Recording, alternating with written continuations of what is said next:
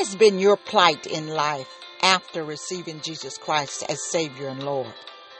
I am Queen Phillips. For me, every area of my life was impacted, seemingly worse than before I accepted Jesus Christ.